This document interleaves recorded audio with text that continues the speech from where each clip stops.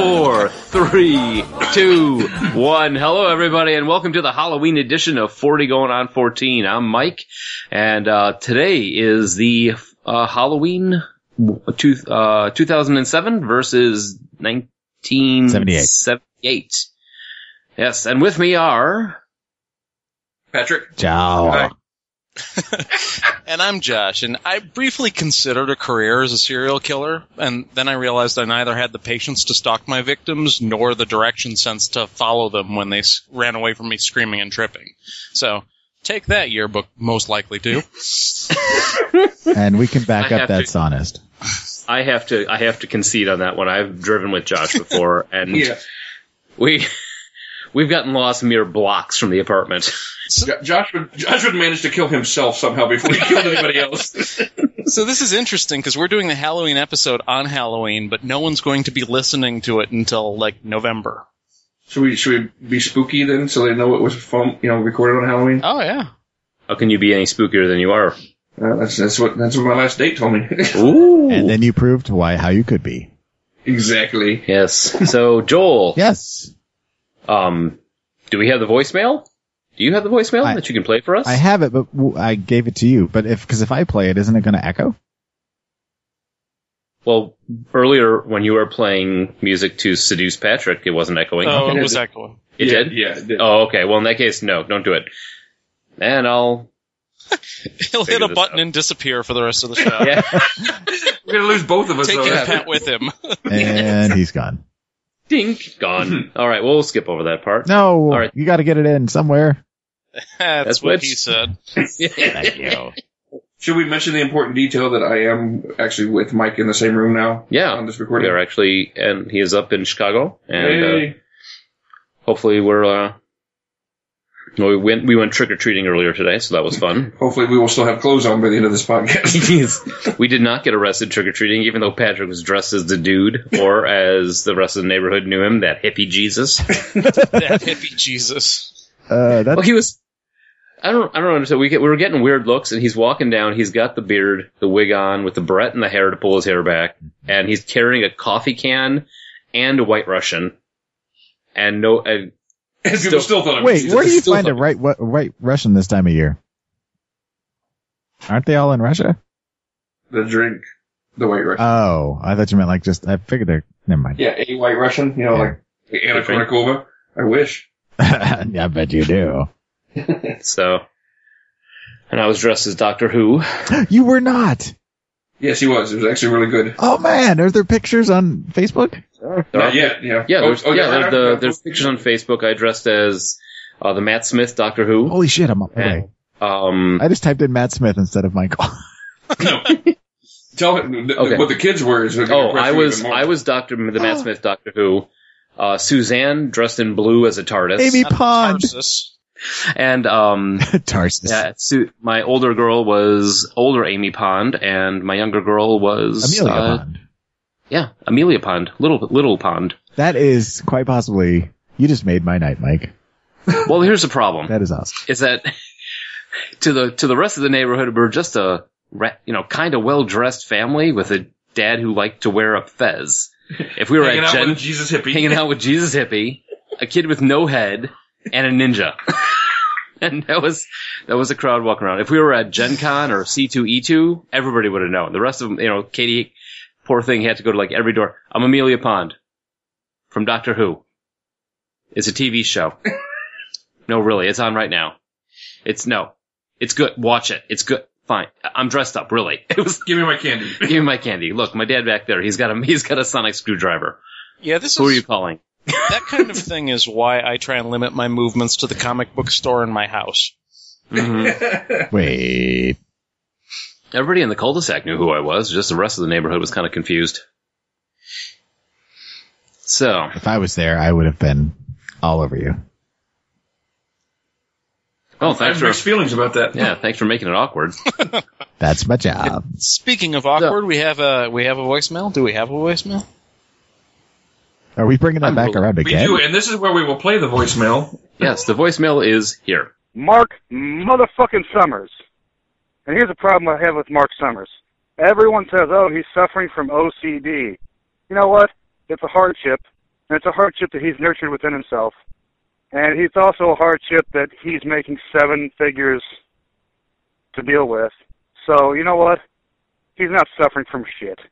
It's a hardship. It's part of his life he wants to deal with. It's not a hardship. And it's not a fuck. He's not suffering from it. He's fucking. It's the same thing with me. You know, I'm half deaf in one ear. I wouldn't say I'm suffering. My knee hurts. I wouldn't say I'm suffering. I'm dealing with it. Stop making this fucking dude who's making a shit ton of money to stick his hands in baby shit once a week. You know, stop making. Poor fucking him. Poor him now. Now fuck him. Love the show. And we're back. Yeah. Thank you for that voicemail. I believe that was And- Charlie from the Undercover Unitards sending us our first voicemail. So he had a comment about our talking about Mark Summers. Yes. And I believe the fuck Mark Summers was the big starting right off. I mean, he had like how he didn't have any run around. He just jumped right in with his feelings about Mark Summers, and he's got the some Double Dare guy? Yeah. And Weren't the you guy the- from Unwrapped. This must have been last week when I wasn't around. Yeah. Yeah. Oh, okay, there you go. We were talking about how he suffered from... No, that wasn't last week. No, it wasn't? No, Oh. Pat was here. That was when we were doing old TV shows. Remember? That- Oh, wait, yes, it was. Because that's when I first started doing the, hi, I'm Mike. I run a show. I have no idea what it is. Yes, it was last week. I rescind my previous comment. I run a show. What does that mean? But my takeaway from the voicemail was basically that rich people don't suffer because they have money. Because money is some sort of shield which makes you invulnerable to pain and disease. Which explains why I'm so pained and diseased, because I don't have any. I would somewhat agree with that. Yeah. Because, I mean, money gives you all kinds of advantages, and one of the biggest things that money gives you is freedom and the ability to do things that other people can't. I mean, as far freedom and options, really. I mean, Well, it that's really true, does. but I mean, if you've got a condition, you've got a condition, regardless of whether you have money or not. Sure, he Look at Magic Johnson. I mean, he's basically been cured of AIDS because he has millions of dollars. Thank you, South Park.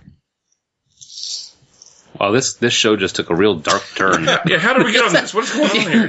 Thank you, Charlie. All right, so, hey, I wonder what happened this week in You 1988. ass clown. All right, let's go.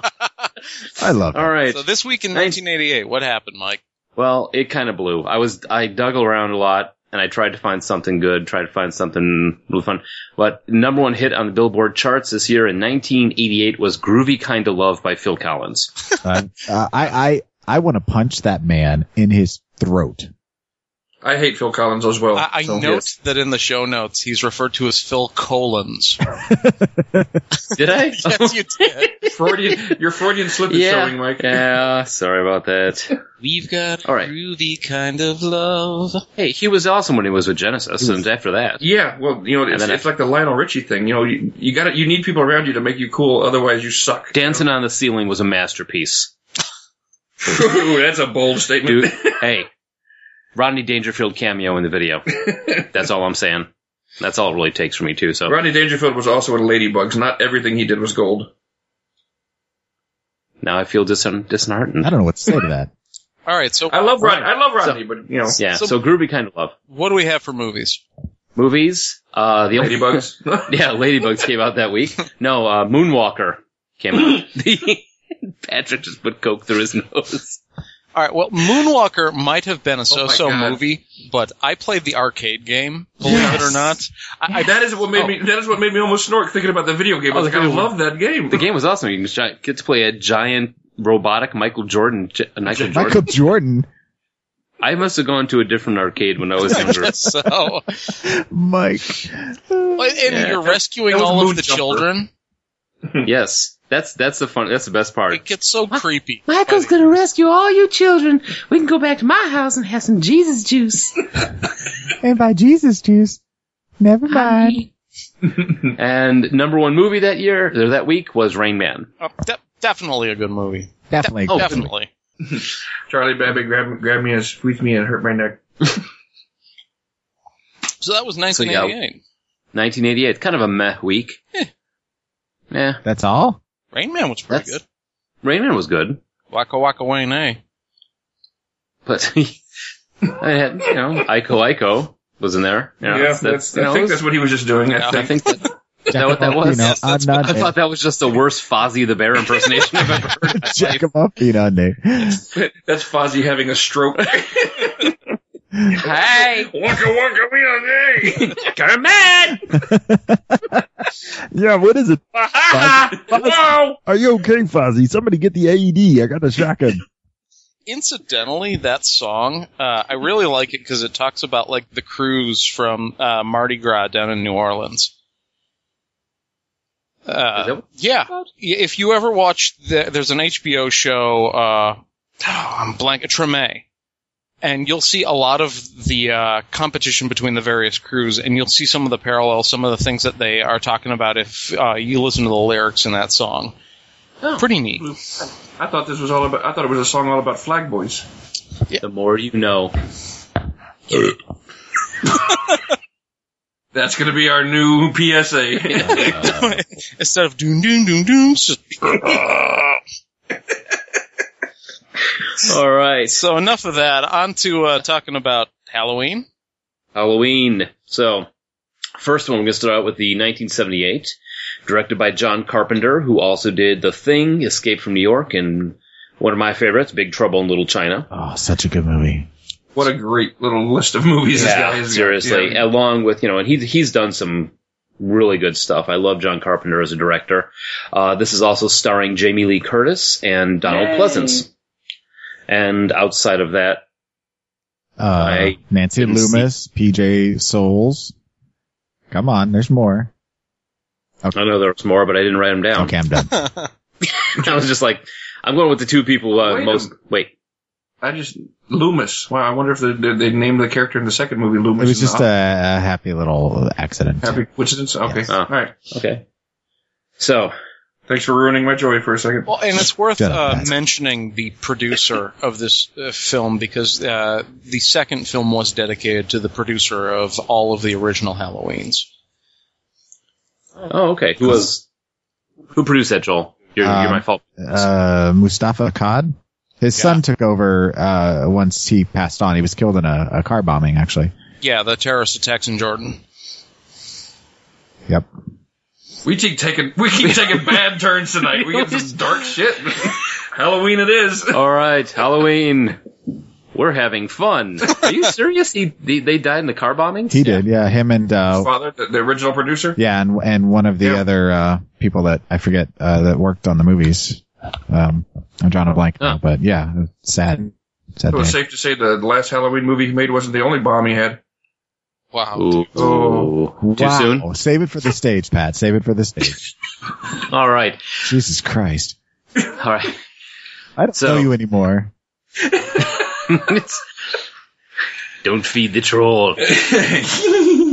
So,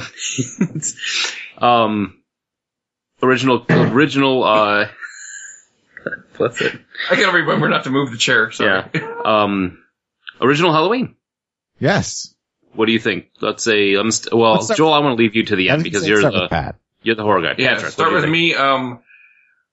Basically, this was the first time I was introduced to Jamie Lee Curtis as a child. I saw this movie in the theater, and all I gotta say is all those rumors about her being born a boy, there's no way they're true, because that is all woman. I've loved her forever, so yeah.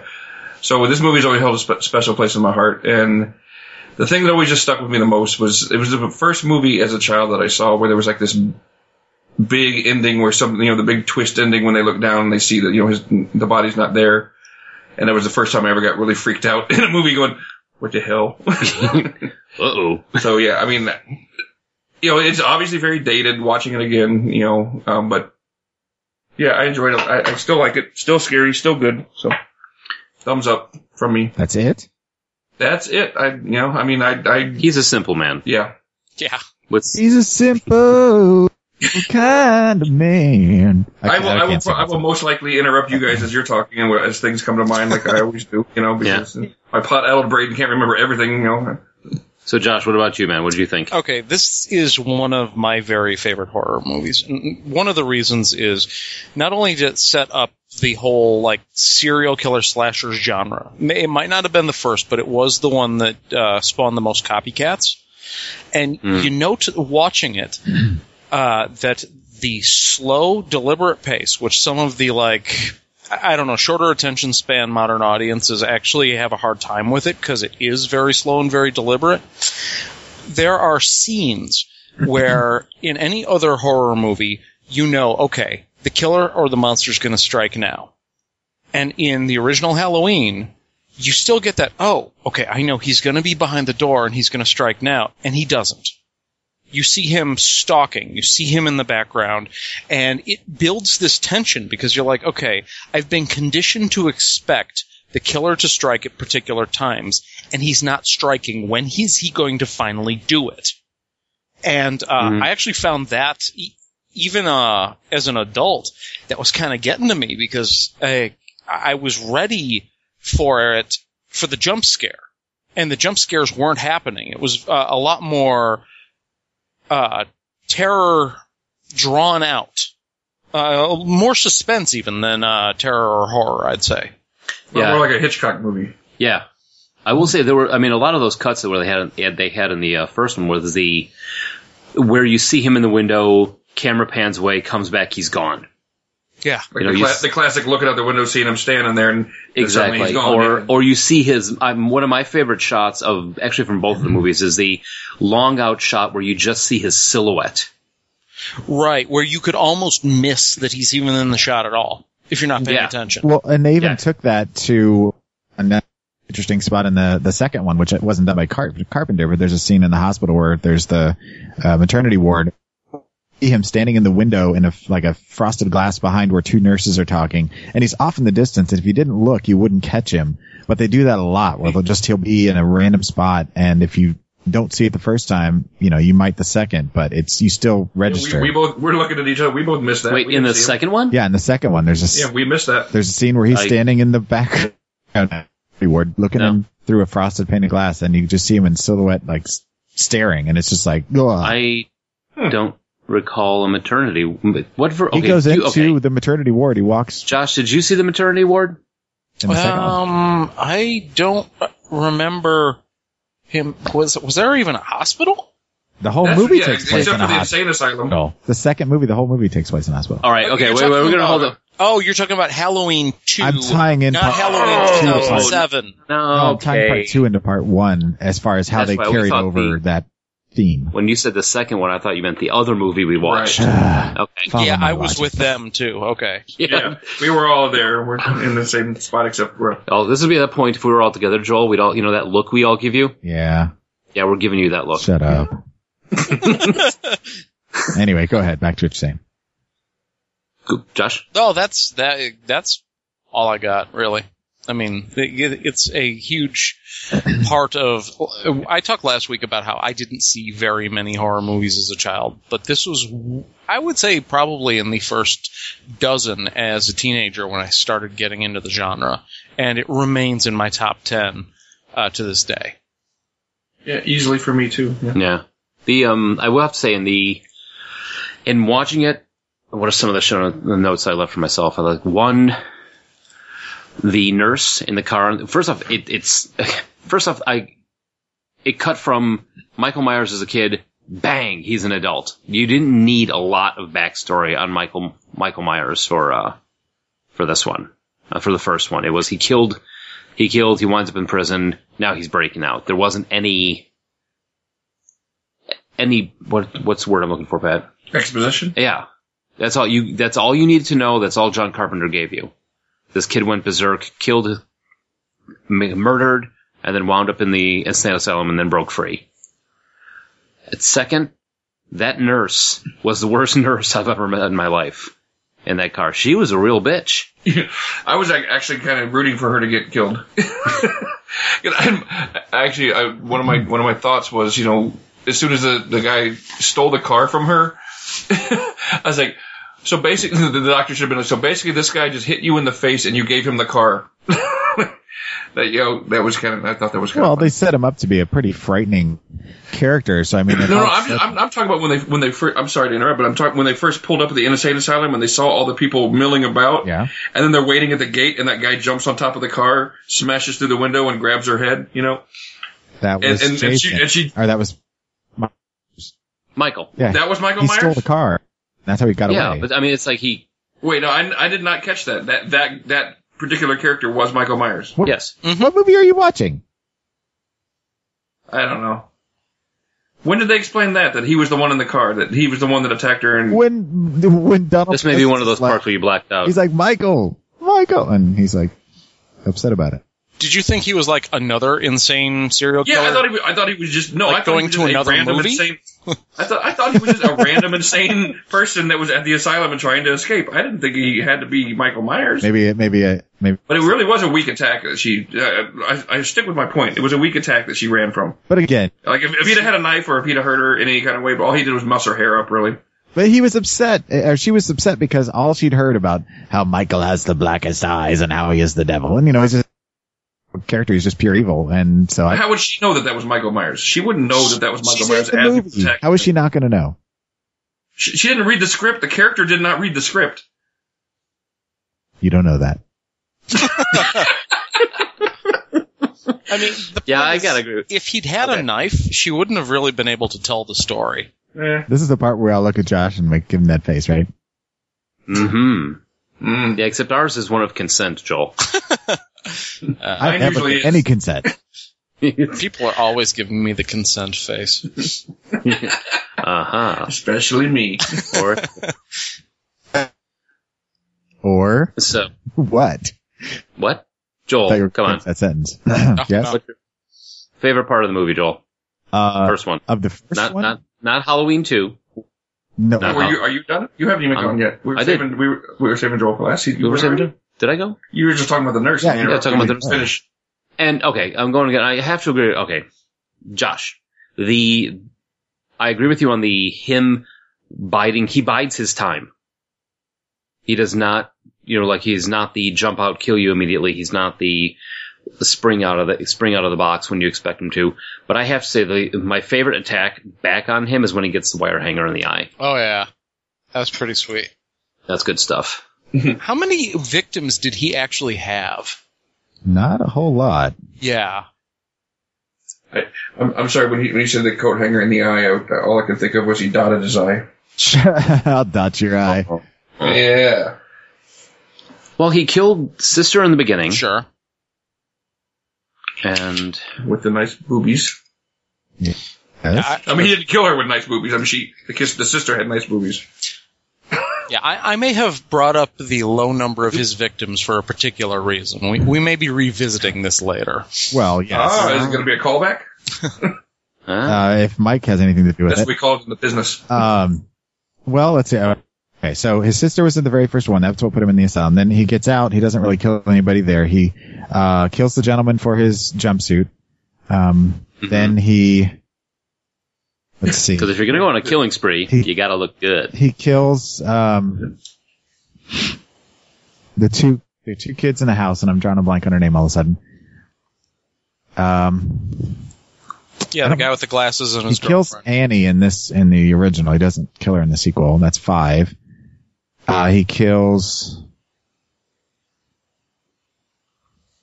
Seems like he killed one other person, so maybe 6 at most. I don't think. Yeah, I thought it was 5. Might have been 5. I might. All right. Just getting the score.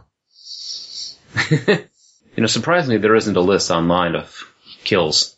There's got to be. There has got to be. If you'd reference it with the remake, somebody somewhere gonna. I saw- contrast. Yeah, I saw a meme once. It was all like different movie franchises and the kills that person had gotten on each movie, and he was in there. So.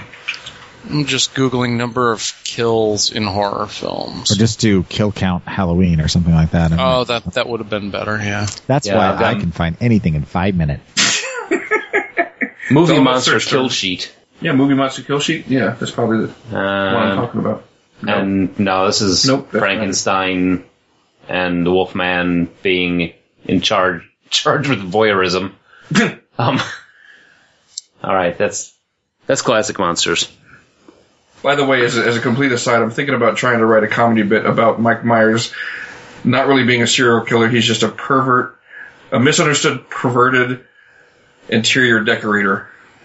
That was called the Love Guru. But I don't want to spoil it or nothing, but I'm working on that, so. Thanks for the almost laugh. No, I wasn't going for a laugh. I'm just saying I'm working on that. All right. All right, Joel, you got the count? No. I wasn't Oh, looking. I was giving you tips. okay. No, now that Pat's here, I'm not even facing the computer right now. Horror film body count. I'm on it. Oh, okay. Well-oiled machine. I can keep looking. You guys go ahead. Okay. So, Joel, Yes. what'd you think? I'm curious because I know you have very strong opinions about the other director and his stuff. So what'd you think? Well, as far as Carpenter is concerned, I first of all, I think he's a pretty great director. He's made a lot of stinkers as many as he's made good films. But, that one, Halloween is definitely one of his best, as far as his lexicon films go. But, I agree with you. I mean, everything Josh said is pretty much kind of what I was going to say as well. I mean, I think Hitchcock set up the slasher genre with Psycho and gave us a nice template to follow. And what Carpenter did was bring it up, 15, 20 years. Let's see, Psycho was 67. So he kind of brought it into a next generation, gave it a new look. And I know one of the things, I just bought the 35th anniversary Blu-ray, and there was a documentary on there, and they were talking about, and I watched there was also something on Stars or E about it as well, how he used a Steadicam, and that was kind of unusual for such a low budget film. He used all these really long, slow, steady shots where there's very little movement to set up that sense of dread and that sense of suspense, which Josh mentioned. And it gave it something that people weren't expecting because it was such a low budget thing. There's very little blood, but people still see it, just like people say Texas Chainsaw Massacre, the original one, is one of the bloodiest movies I've ever seen. There's practically no blood in either film. He created a very enigmatic character with a Shatner mask and a little bit of white paint. And he had a cast of young stars that sold the script. So, I mean, I think it's a classic. I watch it every Halloween season. I own all of them. I don't think all of them are very good, but I think that the first one, it definitely is a standalone in the genre. And, unfortunately it's been kind of bastardized over the years, but it did what it was supposed to do in a very effective way. And that's why we're still talking about it this much, later. So I love it. For me, it's a 5 out of 5 star horror film. I like it too. I think it's really, I really do enjoy the movie. The tension that is built by not knowing what's coming, or like Josh said, seeing him in the background and knowing that he's watching, really did a great job on getting you all wound up. The other thing that I liked about John Carpenter is, especially in the very first scene, the first person perspective, the shots that he did where you were in Michael's eyes watching what was going on, like on the outside of the house. When he, in the very first shot when he was a kid. Yeah. Then you see when he puts the mask on, and now they put that stencil or whatever over the camera, so now you only see things through the eyes of the mask, which conveniently covered up the blood too. Mm-hmm. Which was kind of nice and probably saved him, not having such a bad, Which that's actually another interesting thing to mention, is that that was kind of unusual for the time to see from the killer's perspective.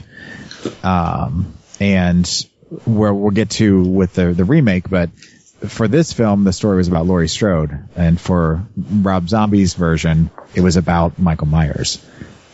All right, from the Horror Film Body Count Wiki, which I'm glad to learn is a thing. It exists, right? It's not very complete, but it does have Halloween 1978.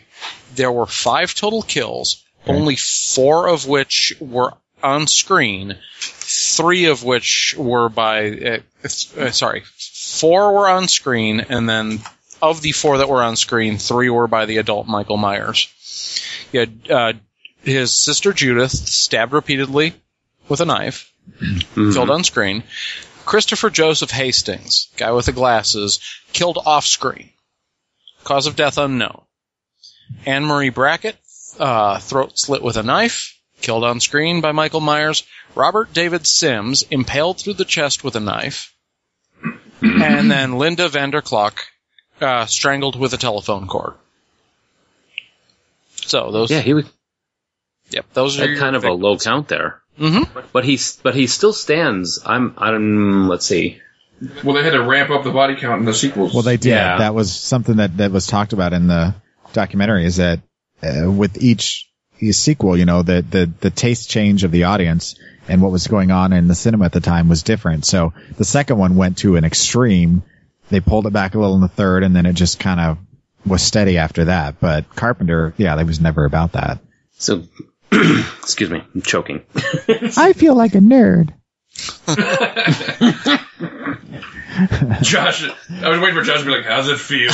Yeah. How do you like it? I was going to interpret that as consent. I like your I'm a nerd silence. from way back. So, thumbs up, thumbs down across the board on these guys on the 1978 Halloween. I give it thumbs up. Absolutely. I still think it's a great movie. Thumbs up. Yeah, easily thumbs up. Yes, yes. Absolutely thumbs up. And I'm glad that no one talked about how they were bored, because I have watched this movie with groups, and I always find myself disappointed in judging the people who are bored by this movie. As you should. It's just the pacing is perfect, like you said. Like there's so much tension, and that's why I didn't like. I like this movie and Nightmare on Elm Street more than their sequels, because they did such a better job with the tension, with the pacing and everything in the first one, and made it a really truly scary movie, not just a hack fest. So Yeah. All So, right. you want to take a little break here? We'll come back and talk about Halloween 2007? Yeah, let's go to the break. Maybe hear some scary music. Spooky. All right, cool. hey there, Georgie girl, walking down the street so fancy free. I'm really sad. I know all the words to this song. Boop boop be doo. Inside you, hey there. Inside what? Yay! Hooray, we're back from getting things to drink and... I should have pooped. We need to get a Wilhelm screen Indeed. as a soundbite. Wilhelm. we know what happens when we do sound bites. I go away. Yeah, We really need a before the will. break. Yes. All the more reason we need that scream. I posted... It'll be perfect. He presses it, scream sounds, mic's gone. I posted that to one of the podcasting message boards. I'm like, every time I play a sound bite, I disappear. Can you please help me? And they're like, please stop posting. They're like, Please, play a I don't- soundbite now and go away. Please demonstrate. Yes, let us see how this works. Ding ding ding ding ding. Okay. All right, so All right. Halloween 2007. Oh, yes. This one, directed by Robert Barrett Cummings. Don't be fancy. It's Rob Zombie. Douche nozzle. Hey, we're a classy podcast, man. We use full names here. Exactly. All right, Yes. Michael. Yes. Yeah. Do you want me to use rest? I was just, yeah. Do you know my full name? Yes. Oh, okay. If I say it, am I going to get, like, You're gonna summon am I going him. to get in trouble? You say it, I'm just going to edit it out with a lot of clown noises. If you All say right. it 3 times, he'll show up in your house. All right, Get a Michael. load of me. Stand in the background and just look at you. All right, let's quiet down so Michael can cut this out. All right, so... Michael Raymond Teksky. Texky? Texky? Texty. I didn't think the last name was gonna be what got him stuck. I didn't think that either. You wouldn't think so, but I'm a little, I was hoping that's what he was gonna do. Your full name is Mike. Hang hong, hang hong. Hee-haw. Starring Malcolm McDowell, Brad Dourif. Danelle- Doris. Dura. dwarf. Dourif. God, this is far away. Danelle Harris, Tyler Maine, Danny Trejo. Who played Trejo? What did I miss? In the show notes, it's spelled TREY-HO. I could. Trejo. I didn't know how to spell his last name, and I didn't want to look it up. So, Lou Temple, Clint Howard, Udo Kerr, D. Wallace Stone, Scout Taylor Compton, Sherry Moon Zombie, of course. Welcome So- to your phonetic show notes. Yes, there we go. I mean, aside from the obvious Danny Trejo as the favorite actor in this, I'm a huge fan of Brad Dourif in everything he does, despite the fact he always looks like he's on the verge of crying. Yeah. Yeah, he does. Mike and I were talking about that earlier when we were watching it. I was talking about how, I just love him in everything. Yeah, Deadwood especially Oh, yeah. was my favorite role of his. as yeah. Wormtongue also. Yeah. He was also the voice of Chucky. Yes. And Yeah, me- don't forget his role in Nightwatch. What? You guys watched that at my house? Shut up. What? With Ewan McGregor, Trisha Arquette, Nightwatch. I got Creepy nothing. movie takes place in a morgue. Remake of a French film. I think you're thinking of your other. Oh, shows. wait a minute. No, I think I actually know what you're talking about. That was called, I've been actually trying to remember the name of that movie for like 4 years. Nightwatch. See, yeah, this whole time I was trying to figure out Josh which monster. Brolin is in it. I thought he said Nightbreed. Josh Brolin is in it. I thought he said Night Shift. I thought he said Night Stalker. Yeah. You guys are Kalachek? He was Kalachek? ass clowns. All I of thought he you. said Knight Rider. Shut up. Sorry, we didn't have the money for all those channels when we were growing up. Yeah. All right, back on track. You with your fancy cheese and pay cable. Okay. Did he go away? No, I'm here, you ass. You're an ass. So- Hot lunch. So one thing I have to say about this one, a lot more background on Michael Myers. Like 45 minutes more background on Michael Myers on this That one. kid was good too. He was a Yeah, good he actor. was really good. He played off, and he had that look of that creepy. Everybody had that kid at school with the Kiss shirt or the Slayer shirt or And the whatever. long stringy hair and hmm It was And well acted, well put together, and 40 minutes of shit I didn't care about. Dig Farrick is his name. wait, Are you talking about the first 40 minutes? Yeah, the whole, like, I understood what they were going for, and some of it was interesting, but I was like, this is missing the point. Right. Because one of the things that I mean, even though I enjoyed the little exposition, one of the things I like is evil with no reasoning behind it. That's what makes it even more creepy to me, like a Leatherface, you know. And I thought it was a little bit cheap to give him like such a an out as to why he became what he became. But I still I enjoyed it like from a if it hadn't been a Michael Myers movie. I mean, I would have enjoyed watching it, that first 40 minutes, and I still did, but I understand what you're saying. I don't know. Maybe the issue was that it went on just a little too long. Like, I think they could have done without that second segment of him talking to Michael Myers. You know what I mean? You're talking about in the institution? Yeah. But in the how do you institution establish after- their relationship then? between him and Malcolm McDowell? Yeah, between him and Dr. Loomis. How do you establish How much establishment between Michael and Dr. Loomis was there in the first one? There's some stuff that was not in that movie, but that's not neither here nor there. Well, but that's not, I mean, the point of like I said earlier on was, and we'll go back to that, is that, Rob Zombie's idea was to take the focus off of Laurie Strode and put it on Michael Myers and to shift focus. And so in order to do that, you had to tell Michael's story from the beginning, not Laurie's. Yeah, but I don't think you need to tell that much story. Well, it made you care about Dr. Loomis as much as you did about the other characters because he is a primary figure in the film. Okay. I think the story would not have suffered at all if they had cut William Forsythe's character, the stepfather or Yeah. whatever. I don't think it would have suffered at all, and that could have saved them an extra 5-10 minutes, whatever, in that first section. yeah, maybe it wasn't a structural problem. Maybe that was a good choice. Like, I get what you're saying, Joel. I just think that maybe it was 35 minutes when it could have been 15. And I don't like the attempt, whether how successful or whether even intentional, of like making Michael Myers almost more of a sympathetic figure. That's exactly it. You have a sympathy for him in this one because you're like, oh man, that kid went through a lot of shit when he was young. Right. And that's why I'm saying, like, sometimes evil just for no reason is scarier than evil where you can feel That sympathy thing for is it. that it almost took away. I think giving that much background and making you that sympathetic for Michael Myers in this version took away from some of the mysticism of him. I agree with that. You don't know. You saw he was out there killing people. Why? Because he was in a rage. They're in his house. They're in this. This is where all this happened to him. He's looking for his sister. Where in the first one, you don't know, I mean, this kid you don't know why he killed his sister. He just snapped and killed her. Because, it opens with him digging through a drawer and getting a knife, putting on a mask, and ganking his sister. Oh. And you don't know why. So there's always that what happened, which you not knowing why he has a motive, or even if he has a motive. And I think that's what is really kind of scary.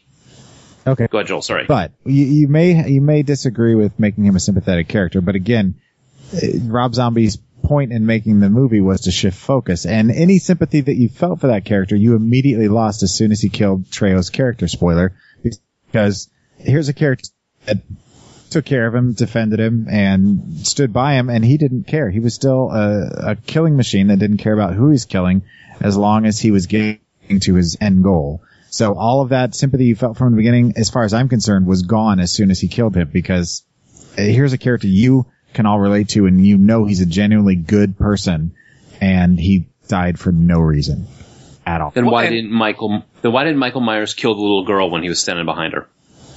Which little girl? The little girl dressed up as the princess. He stood right behind her in that living room while that movie was on. That was the same movie that his stepfather was watching when he killed him. If he was such a killing machine, why did he not kill that little girl? I think he probably in a lot of ways relates to still being a kid. So, I mean, he didn't kill any little kids when he was little either. He didn't kill his sister. I just found his motivations to be entirely inconsistent. And I didn't feel that it made me feel anything about Michael Myers as a character. It made me check out the movie. That was and I think we're almost to the point where we can tell how we all feel about the movie, but that was the point where I started to decide I didn't like it, was when Danny Trejo's character died. Mm-hmm. I a little bit disagree, but I mean, just because in that scene, I even looked at Mike and I was like, is he going to kill this guy or not? Because I was kind of interested, and the fact that he did, I was like, oh, well, they kind of crossed a little bit of a border there, so. Yeah. Well, quick, just a thumbs up, thumbs down. Just, I'm curious, because for me, it was a huge thumbs down. I did not like it. Mike? I'm giving it a thumbs down as a Halloween movie.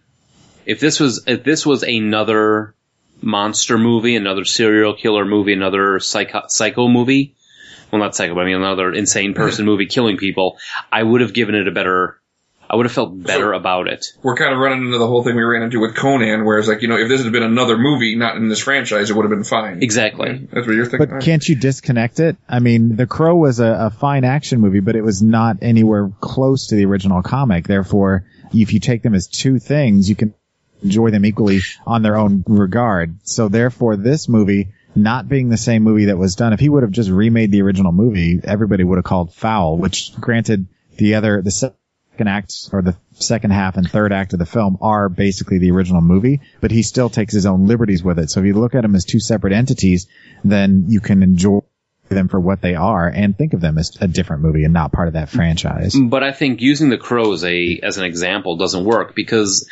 the book The Crow, the graphic novel The Crow, was written for an entirely different audience than the movie was made for.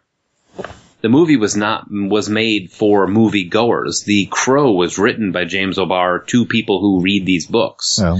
And okay, well, how about the Batman series then? You talk about the Michael Keaton Batman versus the Christian Bale Batman. You're just basically talking about the difference between a remake and a reboot. They're not the same animal. Sure. Yeah. I will go further than Mike said. Whether you're talking this as a Halloween movie or as a movie, I did not like the Rob Zombie interpretation.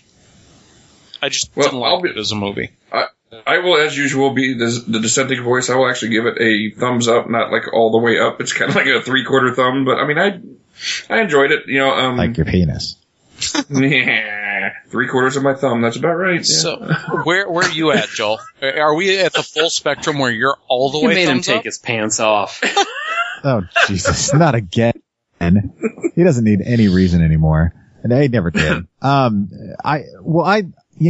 When I first went into the movie, originally when I walked out of the theater, I felt a little unsure. Because of the level of the violence and having come from, only knowing the original series, I was expecting it to be a little closer to that. But knowing Rob Zombie and what he does, it didn't surprise me. It just took me a little while to kind of get over that shock. And after then, I've watched it now too many times to count.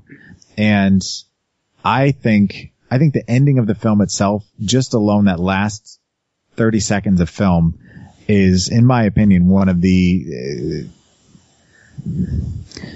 best examples of a use of music, dialogue, action, violence to emphasize a point. I don't know. I think the ending is amazing, but I think it's a great movie. I think it's well done. I think the story is there. Are you specifically talking about like when she's hovering over him trying to load the?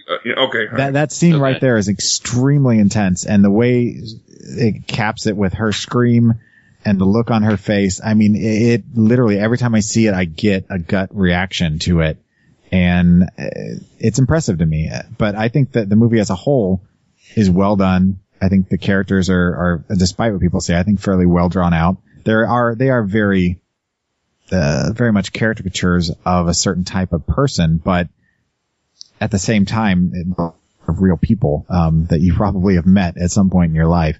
I think it has its flaws. Every film does. And if we talked about the sequel, I'd probably go even further off on it than the rest of you, but, Wait, there's a second one? Yeah. To the Rob Zombie one? Yeah. He at the last minute decided to take on the second one despite what he originally had said, because he said he wanted to finish the story and nobody else seemed to be interested. So he said, I'll go ahead and tell the story I wanted to tell. And he did it his way, and he's still getting shit for it. And people are wrong. It's a great film.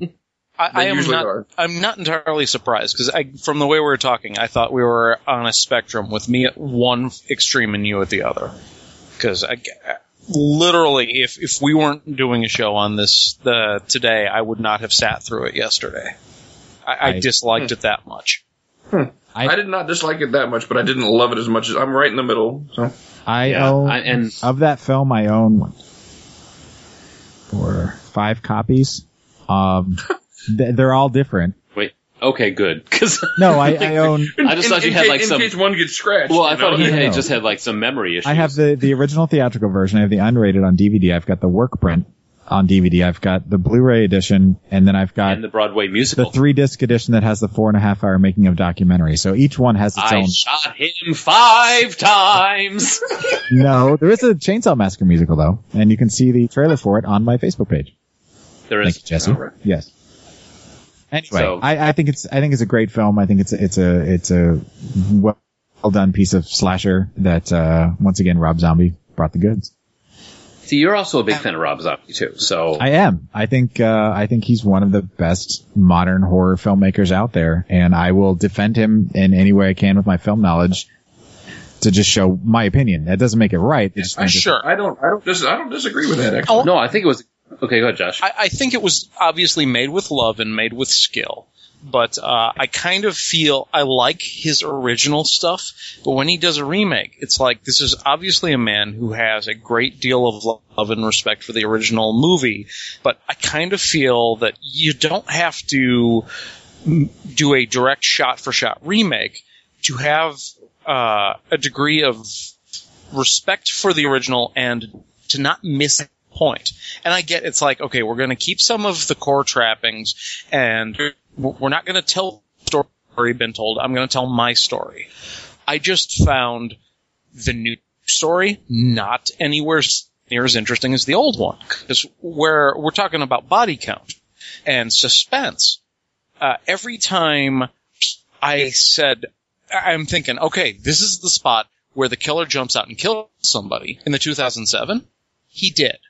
There was no surprise. It was like, oh, okay, so he's going to do this now. The character's going to act stupid and they're going to get killed. And I could just shuffle it in with the rest of the junk because it doesn't give me any of the same feelings that the original Halloween did. That I will say that is one thing I didn't like about this movie. There were several times when I just kept pointing out like the dumb things that different characters were doing. The sheriff not even investigating the fact that the leading expert on Mike Myers is saying, "Hey, he's in your town. You want to do something about this?" He's like, "Oh, you're full of baloney." Yeah, I read your book. You're just coming here to make more blood money. You know, Okay. And I think the stupidest part, I don't know how these guys got vetted for working in an insane asylum. Yeah. But any guys that decide that they're going to go into the room of the biggest mass of these of But that's the psychotic unrated guy. version. Have you seen the original theatrical version? No. In the original theatrical version, which is the harder one to find these days, unfortunately, there's 4 prison guards that are taking him, that are transferring him because he's getting transferred out of that asylum. And as they're transferring him, he basically breaks free, kills them all, and then kills everybody else and heads out. It's not this whole stupid. I don't like rape, and I don't agree with that, the way that was handled. But that's why it was not in the theatrical version. Okay, so then I could have bought him escaping a hell of a lot better than. Because I even pointed out to Mike. I was like, when they were in there, like, you know, messing with him and messing with the masks, and I said, I wouldn't mess with the man this size, whether he was sane or insane, and especially with him being insane. And you straight up know he's a mass murderer. Yeah, I'm not going to go in his room and fuck with him. I don't. There's another point that I just remembered is that in the original theatrical version, all the bits with Dr. Loomis talking with him and all the video, like it looks like it's old film stock where they're, you know, recording their conversations. That's not in the original. That was part of the what was considered the unrated version. Oh, so that would have cut it down a little bit. That Josh was cuts it down a bit. There's a lot of very subtle changes. The end is also subtly different. I mean, there's lots of things that are taken out for the theatrical version that streamlines it and makes it a little bit more concise. They both like the second one, the ending to that completely destroys it versus the original theatrical version, in my opinion. I still think it's a good movie, but it's not the same. So basically on that recommendation, I would say, Josh, you need to watch this movie again. Just watch the theatrical version. Well, that's the thing, is I was waiting for Joel to finish. I did watch the original theatrical version. You did? That was the version I watched. Well, good. Wow. So, yeah, and I still did not care for it. And that's fine. Again, I know a lot of people that really did not like it. Well, then you need to watch it over as the unrated version. I think that would change your mind. Shut up. Maybe I'll have to check out the other. I mean, sit through it. I will declare my bias. I am the guy that finds it very, very difficult to separate the adaptation from the source material.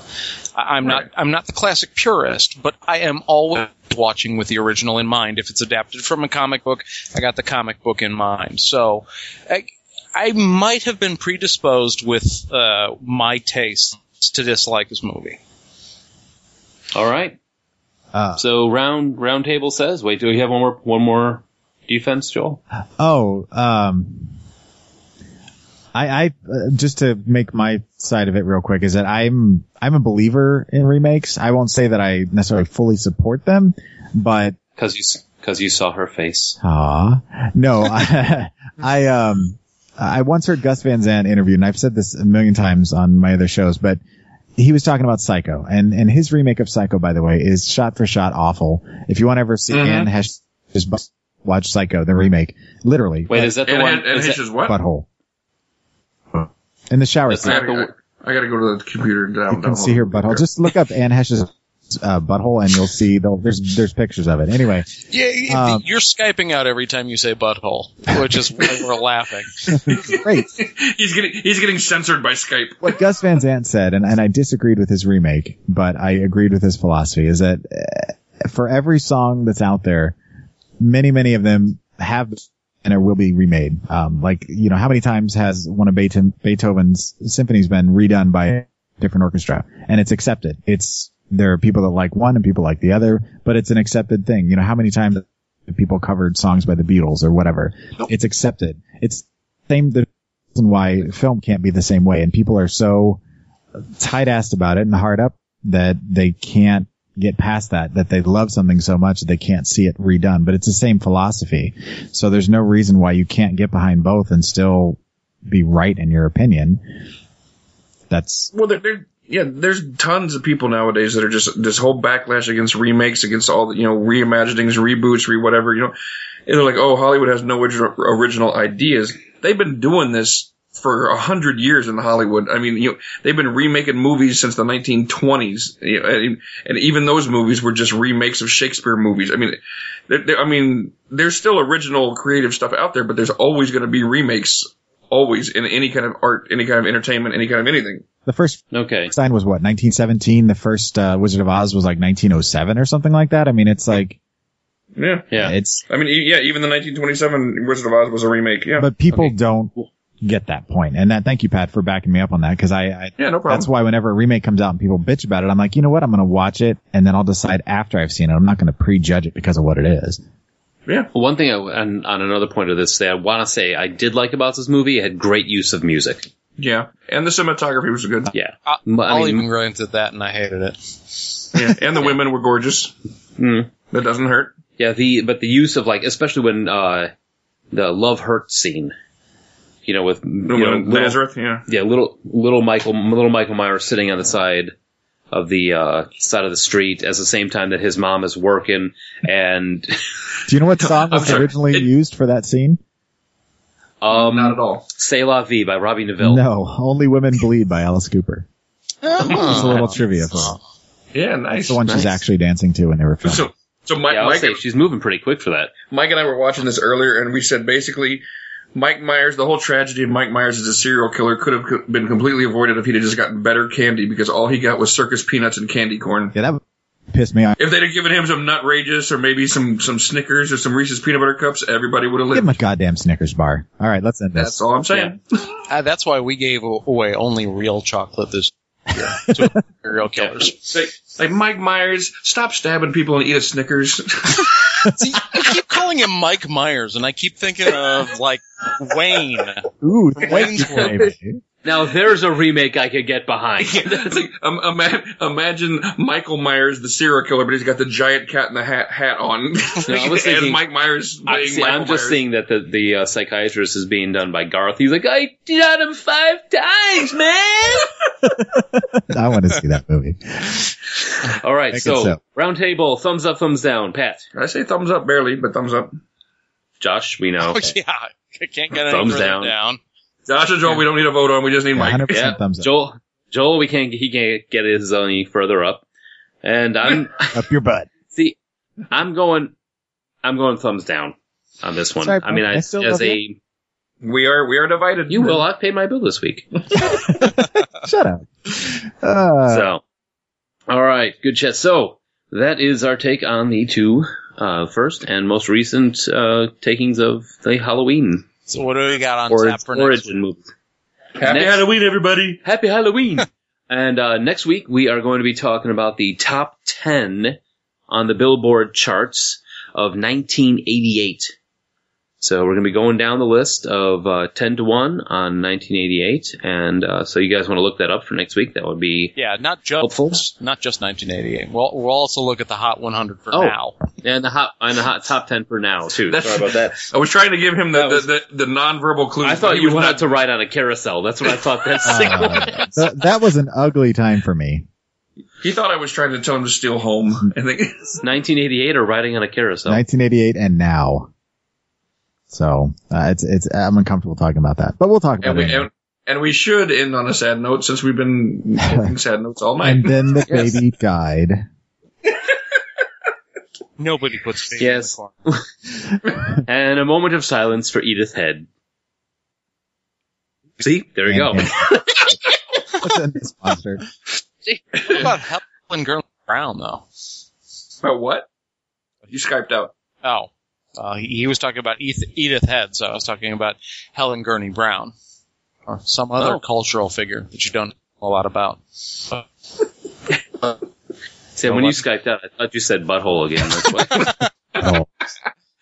All right, so thanks for joining us again this week. This is Mike signing out, and if you guys want to hear from, or want to, God bless us. If you'd like to leave us if you'd like to leave us or visit us at www.fortigo14.com for our blog updates as well as information about us, and you can stream the show live. Download it directly through that link. Find us on iTunes, Blueberry, TalkShoe, and all the other fine podcasting directories. And join us here next week for another episode of 40 Going on 14. And hopefully soon we'll have an actual voicemail line rather than having to call my other show's line and leaving them. I don't think the other hosts like that too much. You know what, Joel? This is your job from now on. This guy's done this before. Yeah, I think he's a pro at this. So, All we've got is butthole. We've got Butthole and Mr. No-No. Hold on. Oh, I brought you candy. all right, folks. Thanks again for joining us this week, and we'll be on next week with the top 10 The music show. Good night, folks. Just shit all over everything Joel just did. Just did. Good night, show. everybody. Yeah, the music show. We make noise. We should record this late more often. Oh shit. That was a hot mess there at the end. I know what a change there'd be. The world would see a new Georgie girl. Come on, Georgie girl. Wake up, Georgie girl. Come on, Georgie girl. Wake up, Georgie girl.